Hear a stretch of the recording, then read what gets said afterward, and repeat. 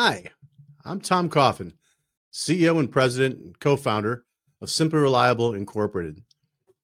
Welcome to the smartPRENEUR podcast. What's a smartPRENEUR, you might ask?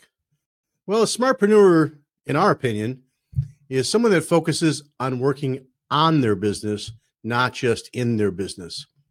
And our smartPRENEUR podcasts are designed to bring you some relevant information each week about your business and different parts of that business. It could be marketing, it could be workflow, it could be labor, it could be business operations, many things that we'll talk about each week on the podcast. You can also check out our smartPRENEUR blog at simplyreliable.com. And of course, our smartPRENEUR podcast is brought to you by Simply Reliable, makers of Smart Office and Design Machine, the complete end-to-end solution for business process for systems integrators. So thanks for joining us today, and I hope you enjoy the show. This week on the smartPRENEUR podcast, our guest is Jason Sayen. Jason is the founder of I Am Sayen. Please welcome Jason Sayen. All right, well, welcome, Jason. I'm here with Jason Sayen, and great to see you. How have you been? I'm doing great, Tom. Thanks for having me again. Absolutely. We love having you on. So this week on the smartPRENEUR blog, we're going to talk about one of Jason's recent blogs, Lean Six Sigma versus EOS, which is the Entrepreneurial Operating System, versus OKRs, and what tool is right for my business. Jason, I really loved this article. It was terrific. I learned a lot and just really enjoyed it. Thank you so much. No, thank you. But we thought we'd take a deeper dive and let you go a little deeper into the subject and let our audience hear some opinions that you might have and get some learnings about these different subjects. So would you give us a brief overview of what Six Sigma, EOS, and OKRs are, and how they might relate to each other, how they might work together, and maybe what their differences are, that type of thing. You know better than I. Yeah, absolutely. I found as someone who's passionate about business, and I read a lot of books and listen to a lot of podcasts. I think if you're a business owner and you're looking to make improvements, it can be overwhelming of how am I going to implement this, or what am I supposed to do? And there's, hundreds of methodologies out there. So I think first, whatever tool you use, it's got to speak to you. It's got to fit within your business's personality and not cause like a lot of disruption. And so I picked these because I know some integrators use them, and I think all of them are very helpful and could be easily integrated into an integrator's business. So, starting with Lean Six Sigma, I'm a Lean Six Sigma black belt. I worked for a company called JL Audio that used that principle to build out their assembly line. So traditionally it's been used a lot in manufacturing, but Lean Six Sigma, the core foundation or mindset is really a set of tools that helps you remove waste from a process. So came from Motorola, right? Yeah. Actually, it was started out at Motorola. It was used a lot at GE. It's used at American Express. So even though they don't really manufacture anything, they do have services. And so when I went and studied it, I just thought it was interesting because I think there's a lot of tools that can be used there for anyone's business, and just simply being really agile and focused on, all right, this was wasteful. How do we get rid of it? How do we make improvements? Implementing software like you offer is one of those areas. So it's very easy to understand. There's a few books that are on it, but it's really a mindset that you adopt to of just anywhere you look in your business, being able to identify waste and deal with it to just overall become more efficient. So gotcha. I really like that methodology. EOS is kind of a different animal. And so if you're interested in learning more, the book Traction is a fantastic book that goes into detail about what the system is. But EOS is really an operating system. And think of it as software has operating systems to run a computer. EOS is kind of the same thing for your business. It's pretty intense because it literally holds the owner and the employees accountable for what their goals are. And a lot of times, if you're going to implement EOS, you have to hire an implementer to help put it into action. And it can take 6 months to a year, but those that have adopted it have really changed how their business functions. It's become more efficient, it's become more profitable. So it's not something that's easy to implement. But if you're really looking to make transformational change, that's a good system to look at.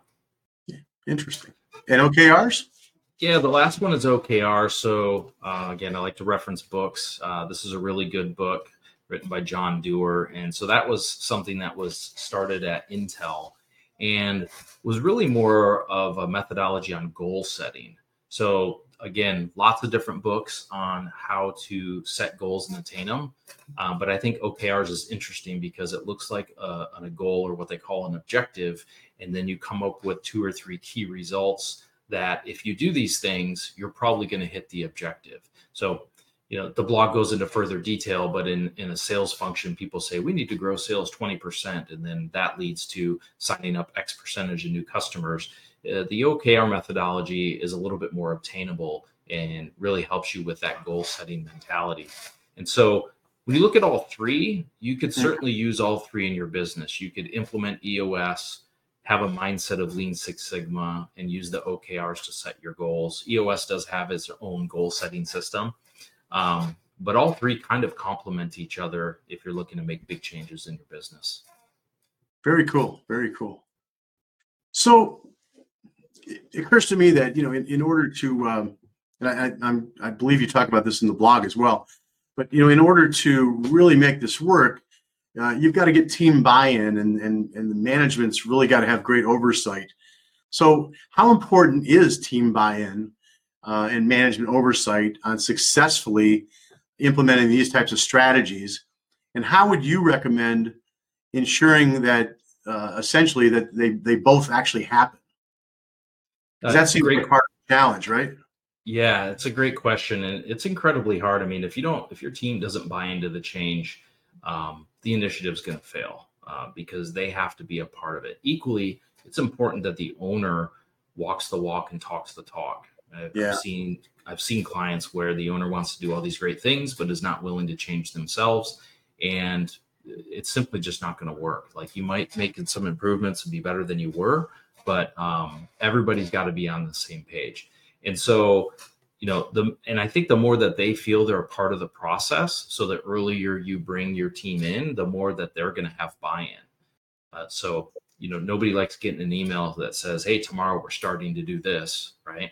But if it's, "Hey, we're gonna meet and discuss some changes that are coming up in the future," give them a chance to bring some feedback on, what it is you're going to implement.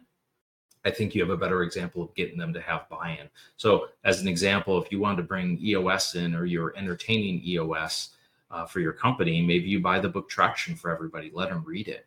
If they read that book, they're going to really have a clear understanding of what you, the owner, are looking to achieve, and you're going to have a better chance of getting buy-in. Makes sense. Yeah, it seems like the earlier you get them, make them part of asking the questions, then they would definitely feel part of what the answers are, right? Absolutely. Yeah, makes sense.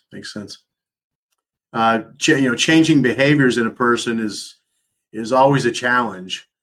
Yet changing the behavior of a whole team or a whole company, it is very challenging.